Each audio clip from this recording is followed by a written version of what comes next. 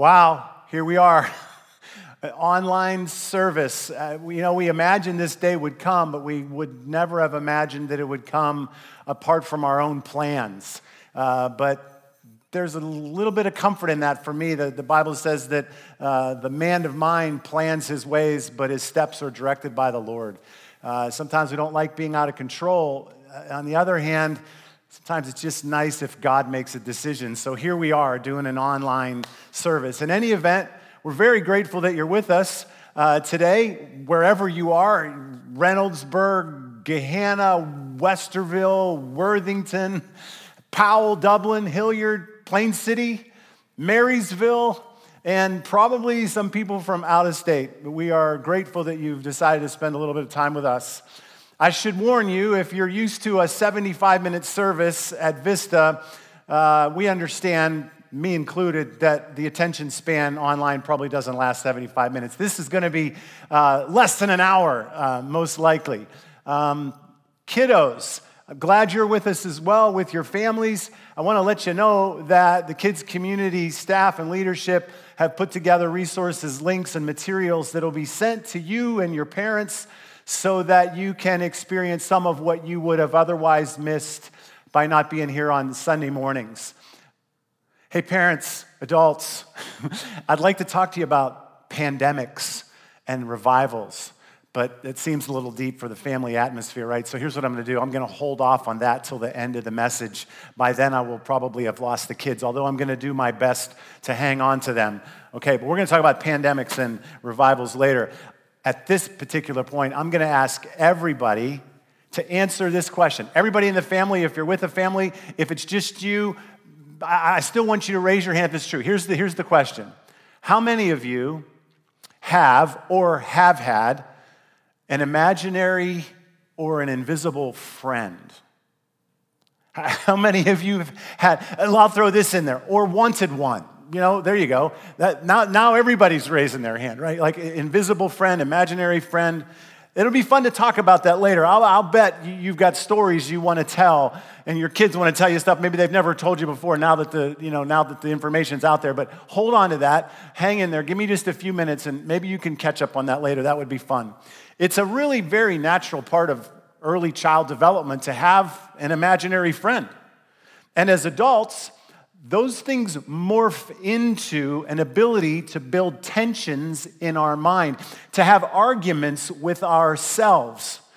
It's difficult to imagine how all of that works, but you've been there. You have imagined even how something might work out in your life given different variables or decisions, right? You can imagine yourself even differently than you are now. I'll bet you've had conversations that you've walked away, wished you had done it differently, or thought of the perfect thing to say, and then had that whole conversation again later with an imaginary person. I'm in a room full of imaginary people right now. There's a few people in the room that are real, but most everybody in the room is imaginary. You're seeing me right now, but I'm not seeing you. But I'm picturing your faces. I know where you sit. And so as I stand here, I can imagine this face there and that face there, and I can imagine you right there. One of the faces that I can't get out of my mind is the Kearney family. Right? You think it's hard enough to be in the space that they have been in, battling this cancer for over a year. Imagine what it must be like to now have this threat that threatens even more those among us that have deficiency in their immunity systems or whatever. And keep praying, please, for them and for those around you that are susceptible to everything that's going on right now. I imagine your faces right now. That's what we do. We imagine our friends. We imagine others. When I was a kid, I didn't really imagine. I don't remember having any imaginary friends. I do remember having imaginary enemies, though. As odd as that may sound, let me explain. Literally in my backyard, I had 100-acre forest. And in that forest, I was always battling imaginary Indians and soldiers and enemies of all sorts and trying to keep them away from the forts or the tree houses that we built. You know, that imaginary space consumed my summers and still calls to me from my memory. You know, we're actually built. We're built for it, and we're comfortable in a world that goes beyond what we see and feel. It includes others that we do not see with our eyes or hear with our ears. We're designed, essentially, to live in a world that is both seen and unseen.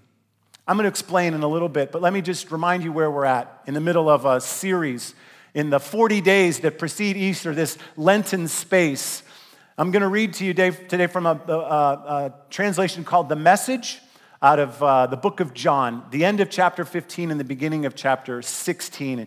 And in this passage, Jesus is talking about the Spirit of God, the Holy Spirit, an invisible but not imaginary friend that Jesus is going to send as a replacement, if you will, for himself after he's gone. Listen to one of the greatest men, one of the greatest teachers, one of the most truthful people to have ever walked the planet, the most truthful, in fact. Listen to him speak. He says, "When the friend I plan to send you from the Father comes, the Spirit of truth from the Father, he will confirm everything about me."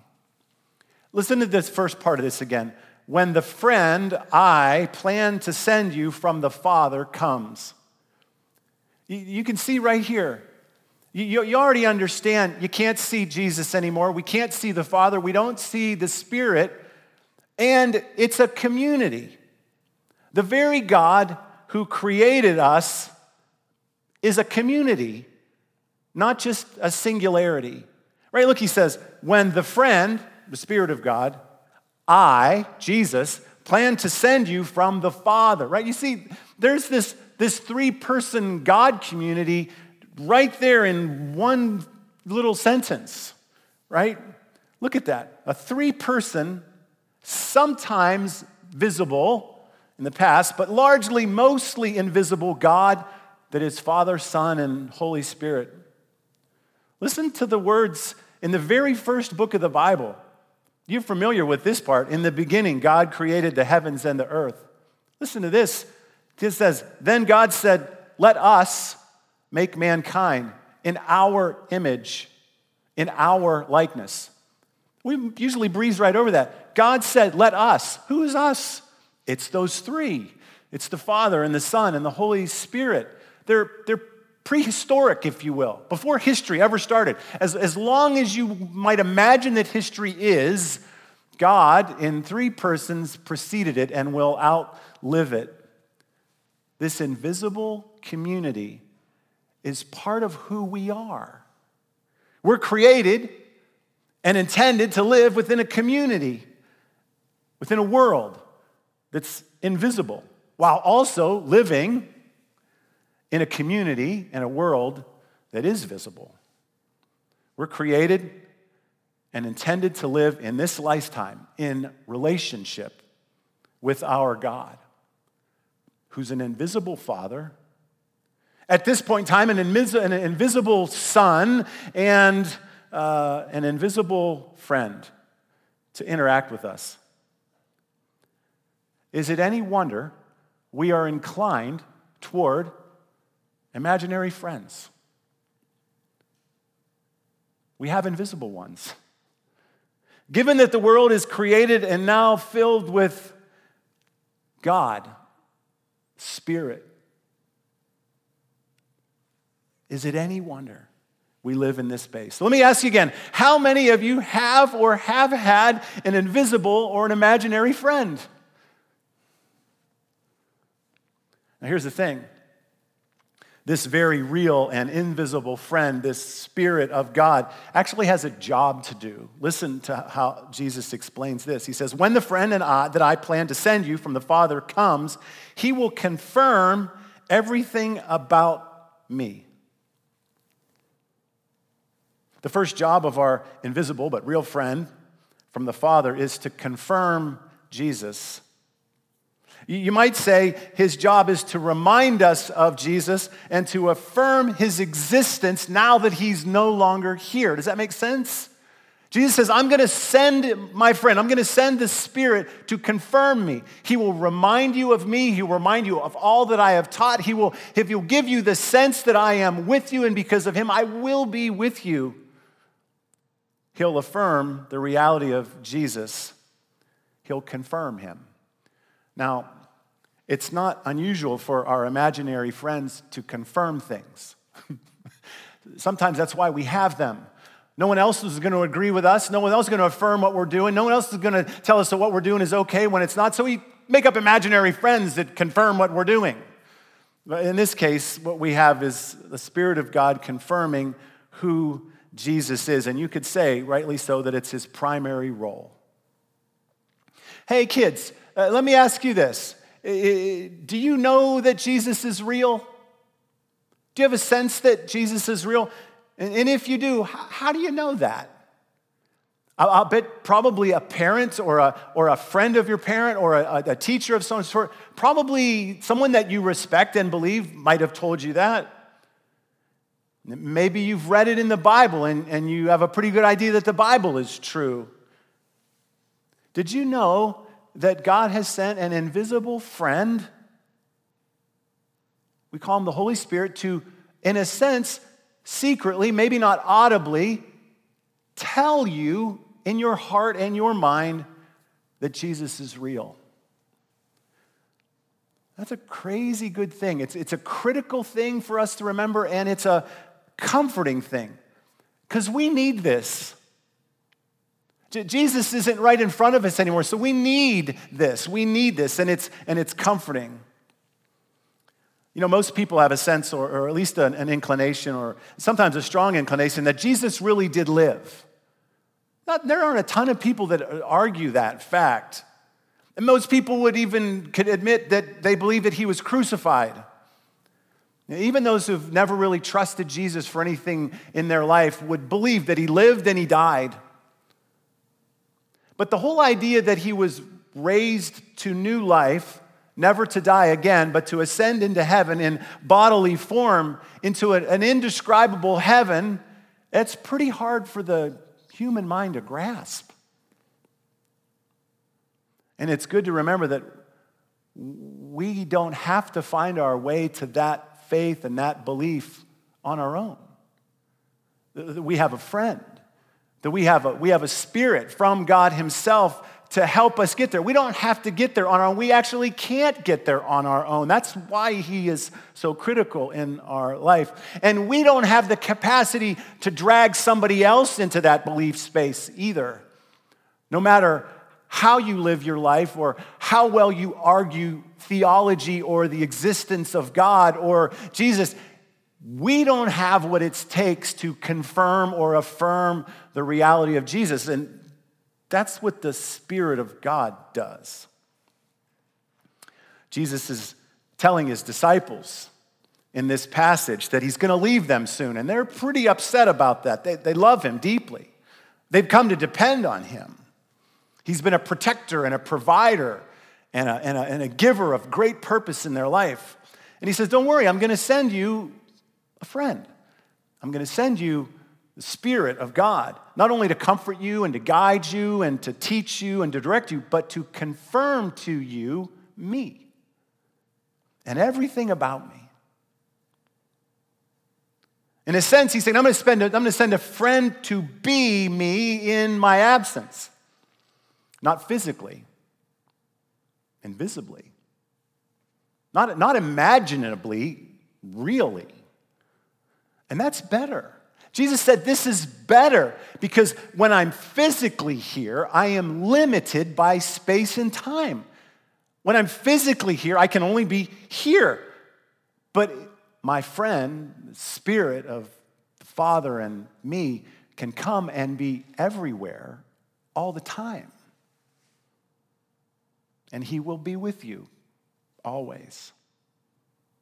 It's very comforting words of Jesus at the time when it was a very uncomfortable space of him leaving. Later, Jesus repeats this and says it this way. He says, because you have seen me, you have believed. That makes sense. seeing is believing for us. That's in many cases how we believe. But Jesus goes on to say, blessed are those who have not seen and yet have believed. Not seen. That's me. That's you. Well, we haven't been able to physically see Jesus, but we do experience the Spirit of God who confirms the reality of Jesus. The Spirit, the friend that is sent, helps us, makes it possible even for us to believe what we don't see. So here's the obvious question. Are you in touch with the friend? Are you on speaking terms? Are you listening to the Spirit of God? Are you spending time with the friend from God? Are you on your way to greater belief in Jesus? Are you on your way to greater faith, greater life, greater purpose? You could be, but it requires time with the Spirit of God. Here we are in these 40 days. And you could say that our primary purpose in the 40 days, and the purpose behind our commitments and our aspirations to find and carve out margins of time for God.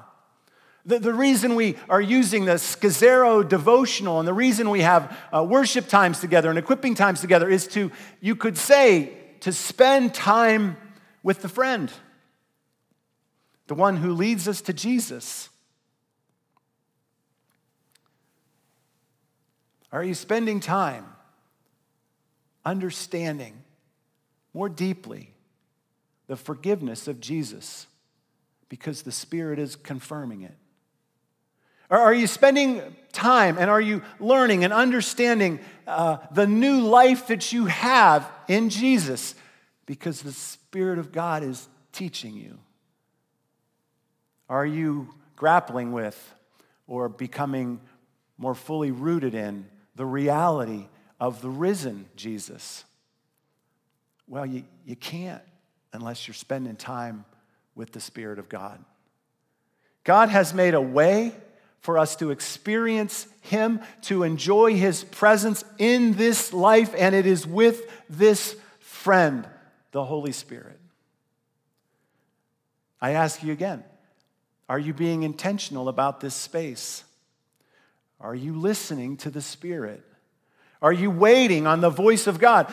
There is no other true pathway to life, to purpose, to your real core identity.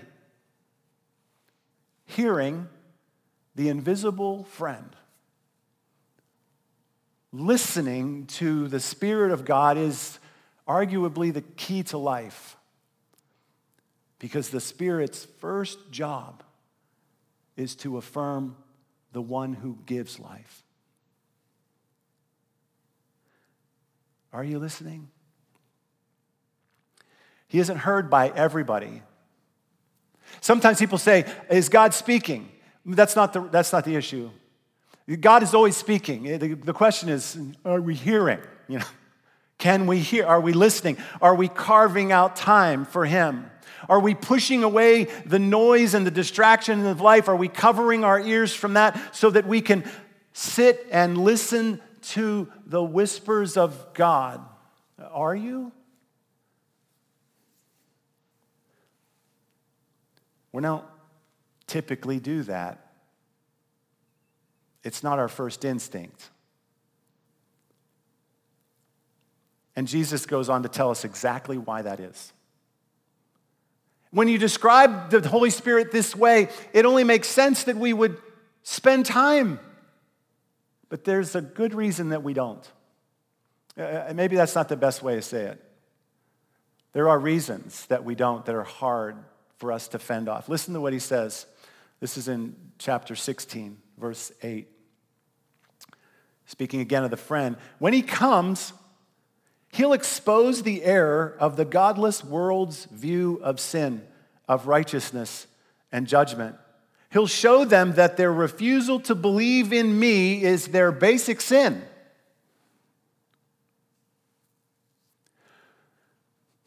Whether we know it or not, we don't move into the space of the Spirit of God.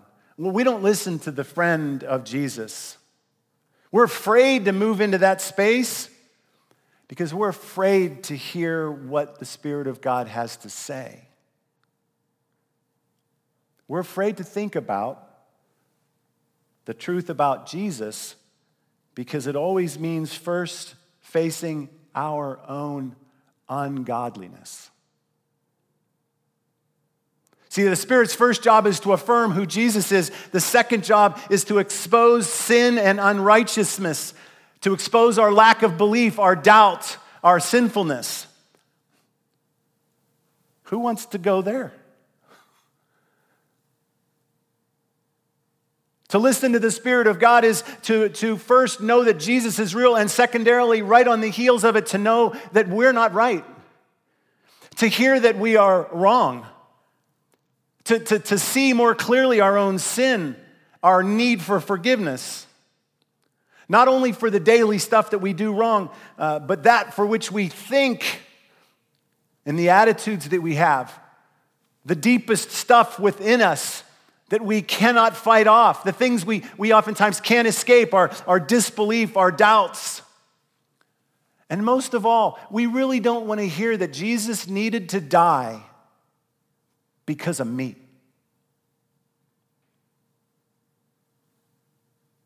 We don't want to be responsible for anybody's death. Who wants to hear that? But the Holy Spirit is going to do that. It's like having a very bright light turned on in your life. We don't like that kind of vulnerability. We don't like that kind of exposure. We don't like that level of truth. We tend to look at all the bad stuff in the world and wish God would do something about it. Like when I read that verse, he comes to expose the error of godless world's views of sin and righteousness and the refusal to believe. And who do we think of immediately? Not me, other people, right? We look at the world around us and all the bad stuff that's going on, and we wonder why God doesn't do something about it. Because we fail to remember that if he wiped out sin in the world, that would include me. If he's going to step in and stop war, he's going to have to step in and stop me. We don't like that truth. It is God's grace and his mercy to you and to me, and maybe even more so for those who haven't found their way back to God, that he hasn't yet purged the world of all of its badness and its sickness. It's really a merciful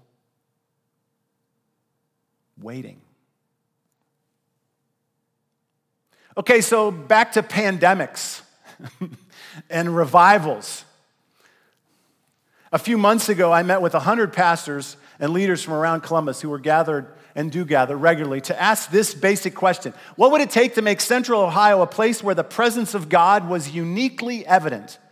It might seem a little egocentric, but we thought it was worth asking the question, what would make Central Ohio a place that was more godly than any other place on the planet? How might we together as pastors and leaders and Christians in Central Ohio come together, pray, and work in such a way that something unexpected might happen in Central Ohio? That God would begin something with us that would reshape our city to a level that people would want to know what is going on there in truly practical, meaningful ways, like less suicide and less hostility and less poverty and less isolation and less crime and you name it. Something inexplicable going on. What would it take for us to do this? And then one day a pastor addressed the group and asked us to pray for revival.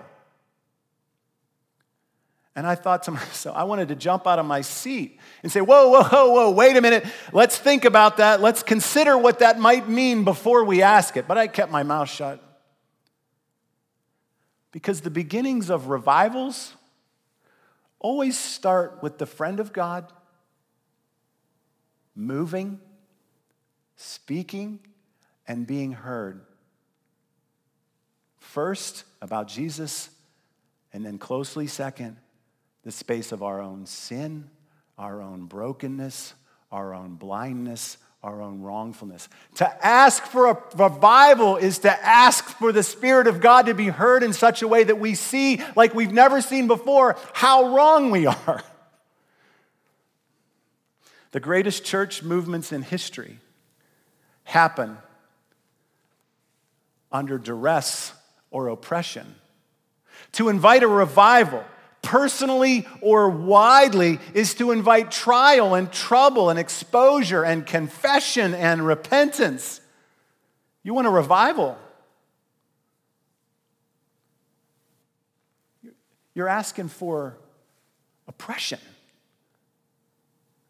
Now, would anyone question that not only in Columbus, but all the world is under duress? Is God up to something? Well, always. Is the COVID-19 pandemic that the world faces a bad thing? Yes. Absolutely. Of course it is. It's a terrible thing. People are dying.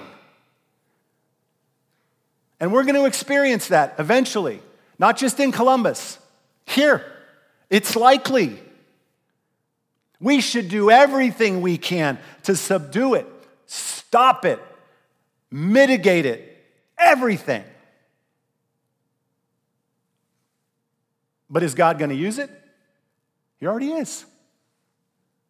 Things are being taken away from us, some very inconsequential things and some very significant things. Toilet paper, vacation travel, March Madness, missions trips, church gathering spaces. And if we're honest, God's using it. If we're honest, we realize how over-attached we are to those things. The Pittsburgh Penguins were supposed to play the Columbus Blue Jackets last night, so I turned on the game and there was no game. I didn't even know what to do with myself. What now? Much of the very stuff that has kept us from God, it's being ripped from our lives. Here we are being given, if you will, the very thing most of us committed to finding when we started the 40 days. More margin, more time, more space for God. But if you're at all like me, you're recognizing that you're not first compelled to fill that void with God, with a listening to the friend, but we're filling it with alternative things. God can work in any space. How many of you believe that God can speak through His Holy Spirit? That may not be the best question to ask. Because if there is a God, of course He speaks into His own creation. The question is, are we willing to hear? Like I said before, it's like asking if you want a bright light shined into your life, into the corners of your life and of your heart. Who would subject themselves to that? Not many. And I don't advise it apart from Jesus and His friend. If you're going to look honestly at your own life, if you're going to hear from the Holy Spirit, I would do it with Jesus. Let the friend, the Holy Spirit, speak to you, even right now. This week, give Him time. Rest. Where God's created a gap, don't fill it, except with an opportunity for God to speak. Let the Spirit of God speak to you. Let the Spirit of God first remind you of Jesus, to confirm Jesus as the one who saves us, the one who forgives us, the one who died for us, the one who makes it possible that we don't have to run away when we're exposed or vulnerable because He has paid the price. Let the Spirit of God confirm to you that it has been taken care of.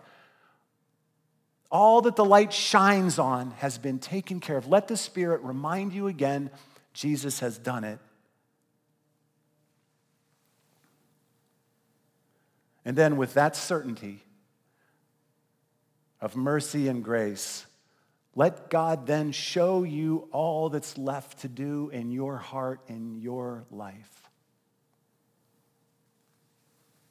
Because here's the deal, church. The world's waking up right now. The world's coming face to face with life and death. The world is facing its worst and most ignored fears of loss of control and uncertainty about eternity. I want to ask you to commit to several things. Be ready to serve those who are in need. It's a tough balance, right? We're hearing two messages. Distance yourself. Come together and help one another. Yeah, figure that out. I saw a Facebook post this week of a young mom saying to other moms, hey, if any of you have a struggle or trouble, or maybe your child is going to go without a lunch or a meal that would normally be provided because you don't have enough money, let me know, and I'd like to do something about it. That's what I'm talking about. Be ready to serve. Look for opportunities to serve. Care for those that are most vulnerable. Pray. Pray for safety and protection over our city and our state and our nation. And don't stop making the financial sacrifices of giving generously to your church. We are going to keep going. I appeal to you personally. I want to keep our whole staff employed. And now, not everybody is going to be able to give in the same way that they could, but some of you can give and give generously. And I'm asking you to do it. The church is not going away. This church, Vista, might be uniquely and specifically prepared for this moment because we have really never been about particularly what happens on Sunday morning. We've been missional since the beginning. This could be our shining moment. Let's keep going. The best thing you can do for the people around you is to keep hearing from God yourself. To be at peace with Jesus yourself. To be fully engaged in fighting the pandemic battle, but full of faith rather than fear. Find ways to tell your friends about Jesus, but first make sure he's alive in you. Don't try to tell people he's alive. If he's not alive in you, they will smell that hypocrisy a mile away. Here's what I'm asking you to do, church. Get on your knees, hear from the friend of God, and then get out there and believe in God.